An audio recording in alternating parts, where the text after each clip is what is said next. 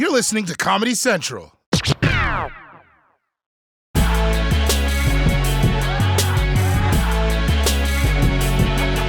Did you know that America is finally getting its first black president? The Washington football team, formerly known as the Washington Redskins, announcing its new team president. He will be the league's first black president.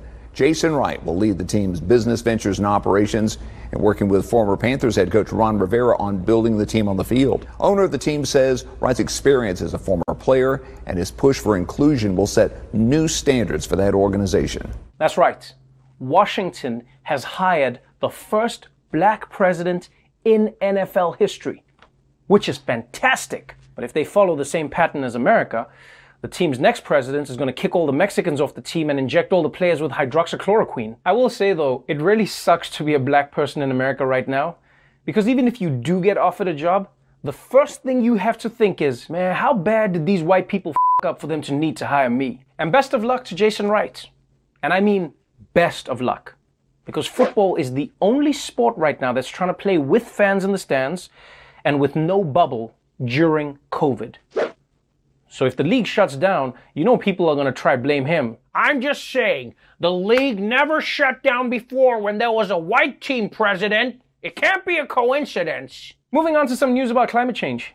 It should be no surprise that 2020 is on course to be the hottest year on record.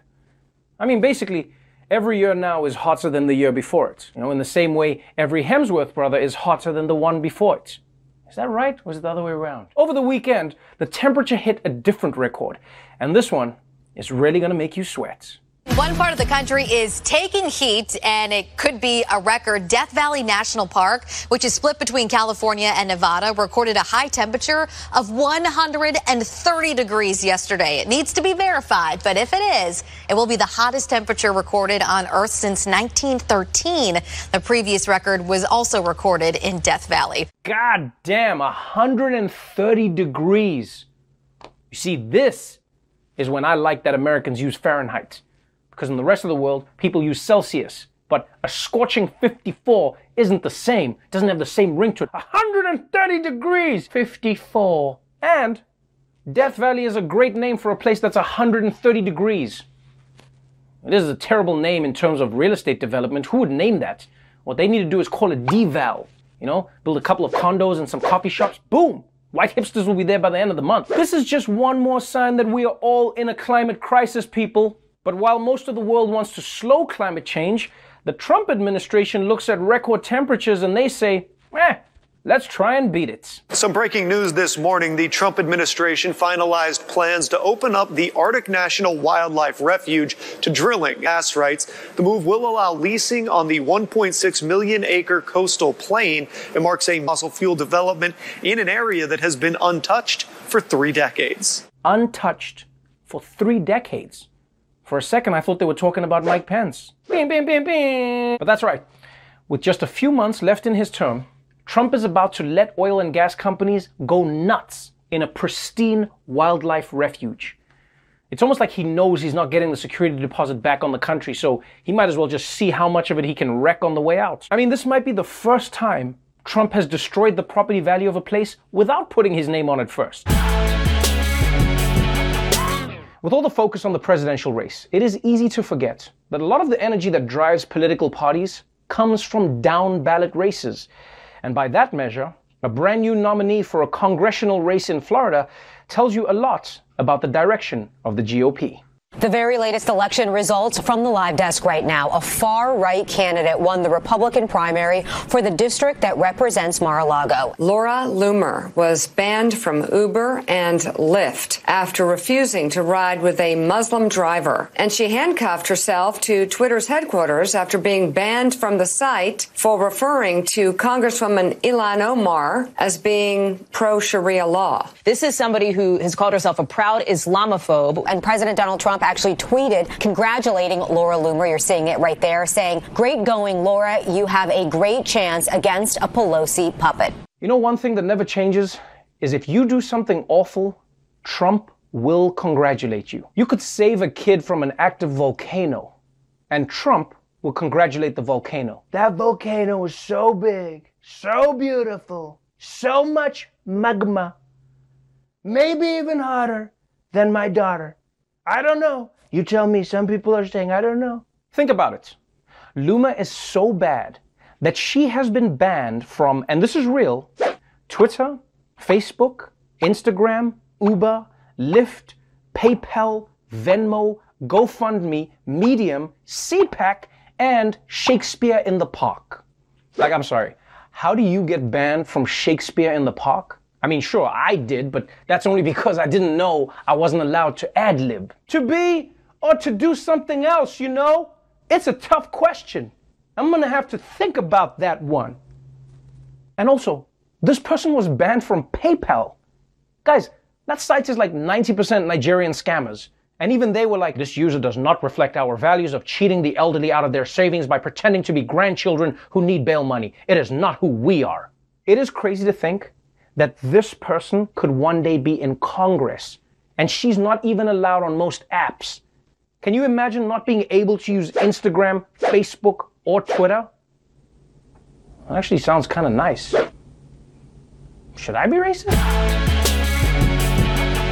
Mosquitoes, aka bed bugs with sky miles. For decades, people have been trying to eradicate the disease-carrying insects, and now Florida thinks it's found the thing that can take mosquitoes down once and for all. 750 million genetically engineered mosquitoes have been approved for release in the Florida Keys. The experiment is designed to test if a genetically modified mosquito is a viable alternative to spraying insecticides to control the species of mosquito that carries several deadly diseases like Zika, dengue, chikungunya, and yellow fever. The mosquito has been altered to produce female offspring that die well before hatching and spread diseases. Yes. Scientists in Florida are releasing 750 million genetically engineered mosquitoes designed to gradually kill off all mosquitoes. And in any other year, I would be excited by this news, but in 2020, why would you take the chance? They're gonna let those mosquitoes loose, and then in a couple weeks, the scientists are gonna come out like, so there's good news and bad news. And I also don't think they should be doing this experiment in Florida, just by the way. Because if something goes wrong and people start acting crazy, how would we know? Huh? The mosquitoes bit that guy and now he's trying to have sex with an alligator. What?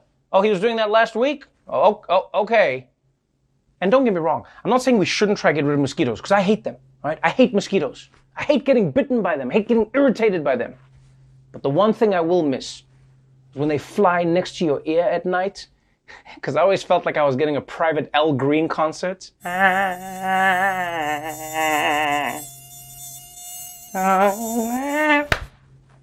So anyway, congratulations on this groundbreaking genetic experiment with nature, and preemptive congratulations to Will Smith and his dog for getting to inherit the earth in a few months. But let's move on from one blood-sucking parasite to another.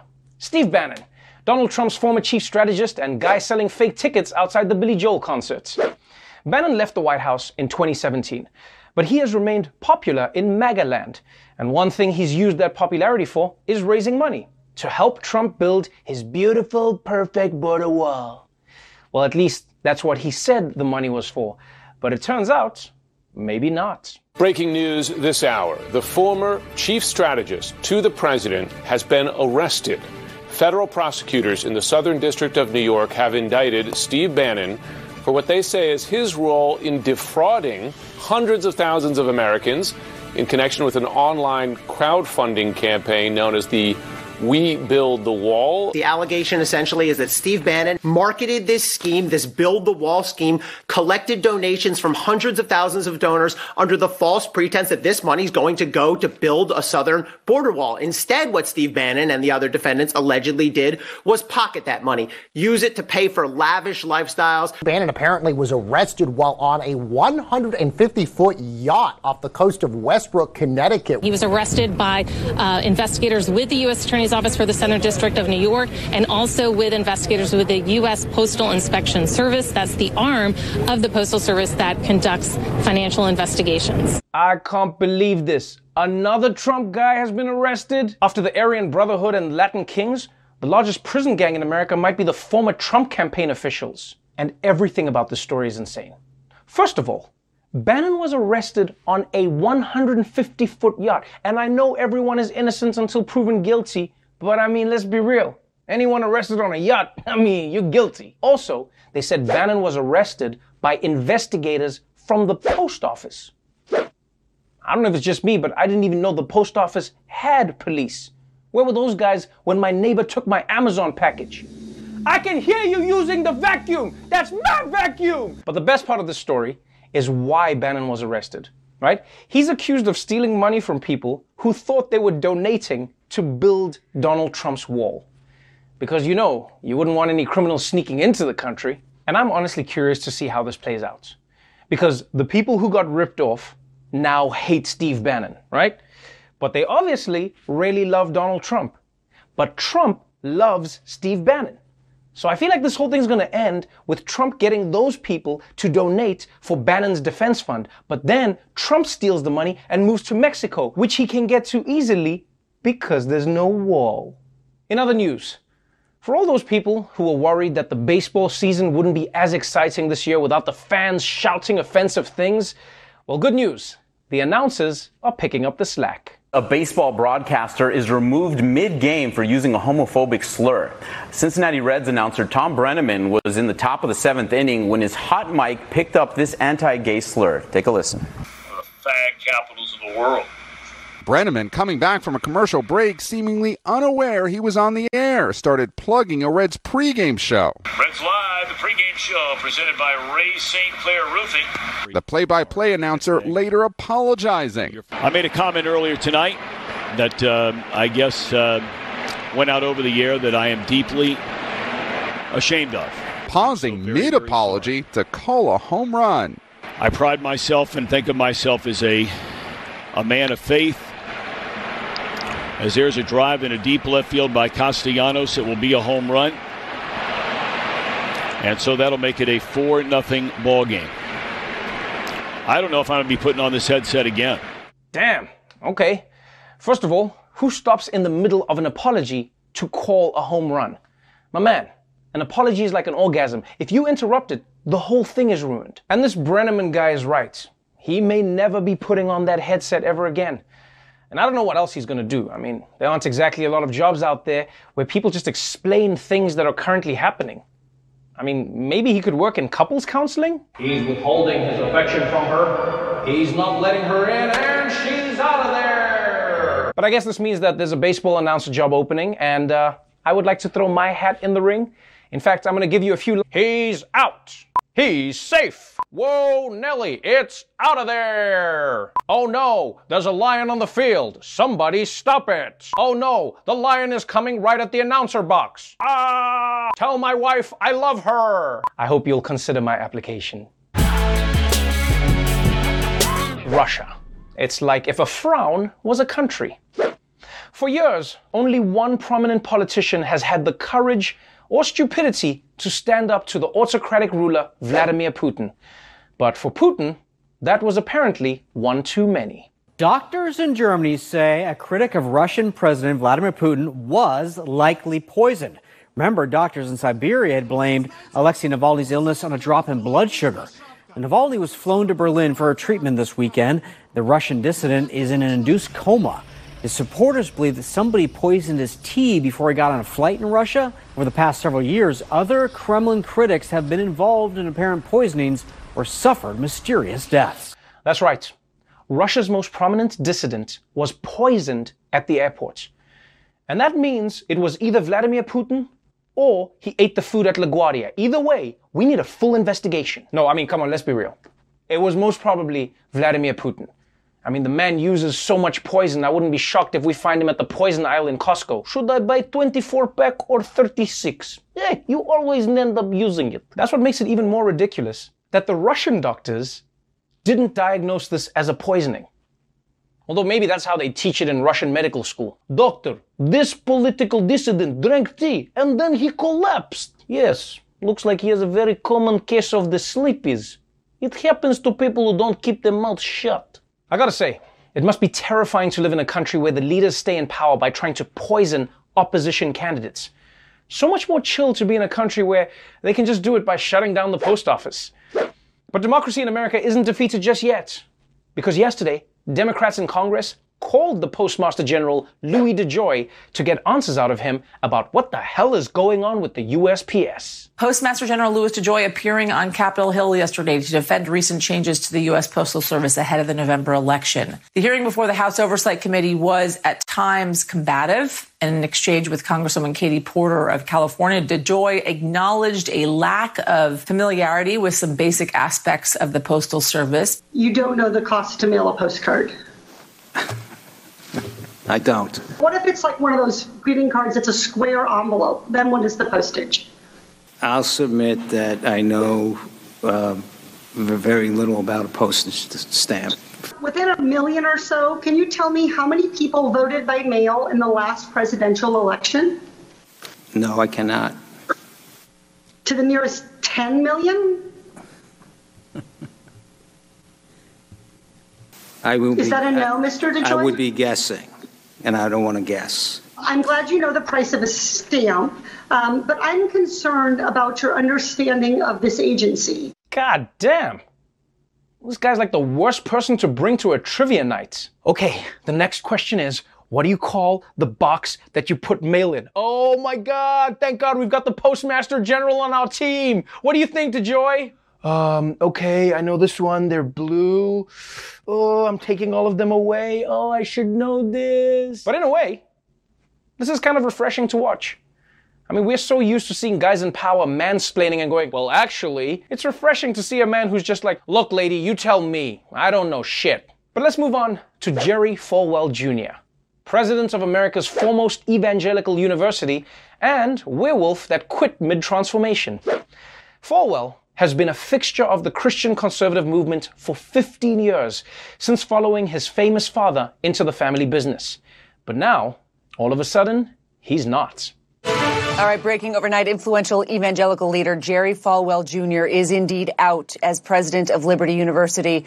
After a tumultuous day where his fate lurched back and forth, Falwell was put on indefinite leave 2 weeks ago after he posted a photo on social media showing him and a woman both with their pants unbuttoned. Questions about Jerry Falwell Jr.'s leadership at Liberty University in Lynchburg, Virginia, come after John Carlo Granda claimed in an interview with Reuters that he had a years-long sexual relationship involving Falwell's wife and the evangelical leader.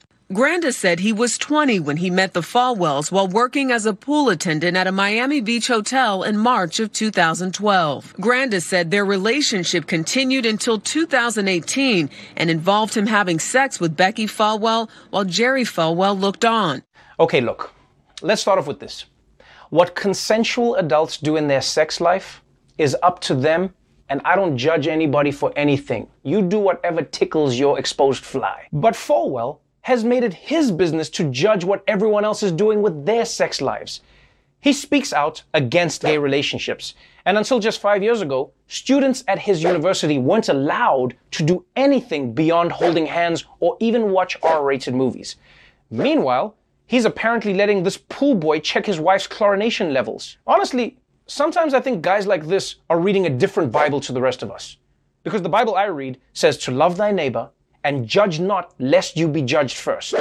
But this guy's Bible is like, these gays are gross, but here's something you can do that's super hot. And look, I've said it before. Nothing is more dangerous to a relationship than a sexy pool boy. That is why I only use one of those pool cleaning robots. I mean, don't get me wrong, I still try to smash the thing, but it's not interested. The Daily Show with Trevor Noah, Ears Edition. Watch The Daily Show weeknights at 11, 10 Central on Comedy Central and the Comedy Central app. Watch full episodes and videos at thedailyshow.com. Follow us on Facebook, Twitter, and Instagram, and subscribe to The Daily Show on YouTube for exclusive content and more. This has been a Comedy Central podcast.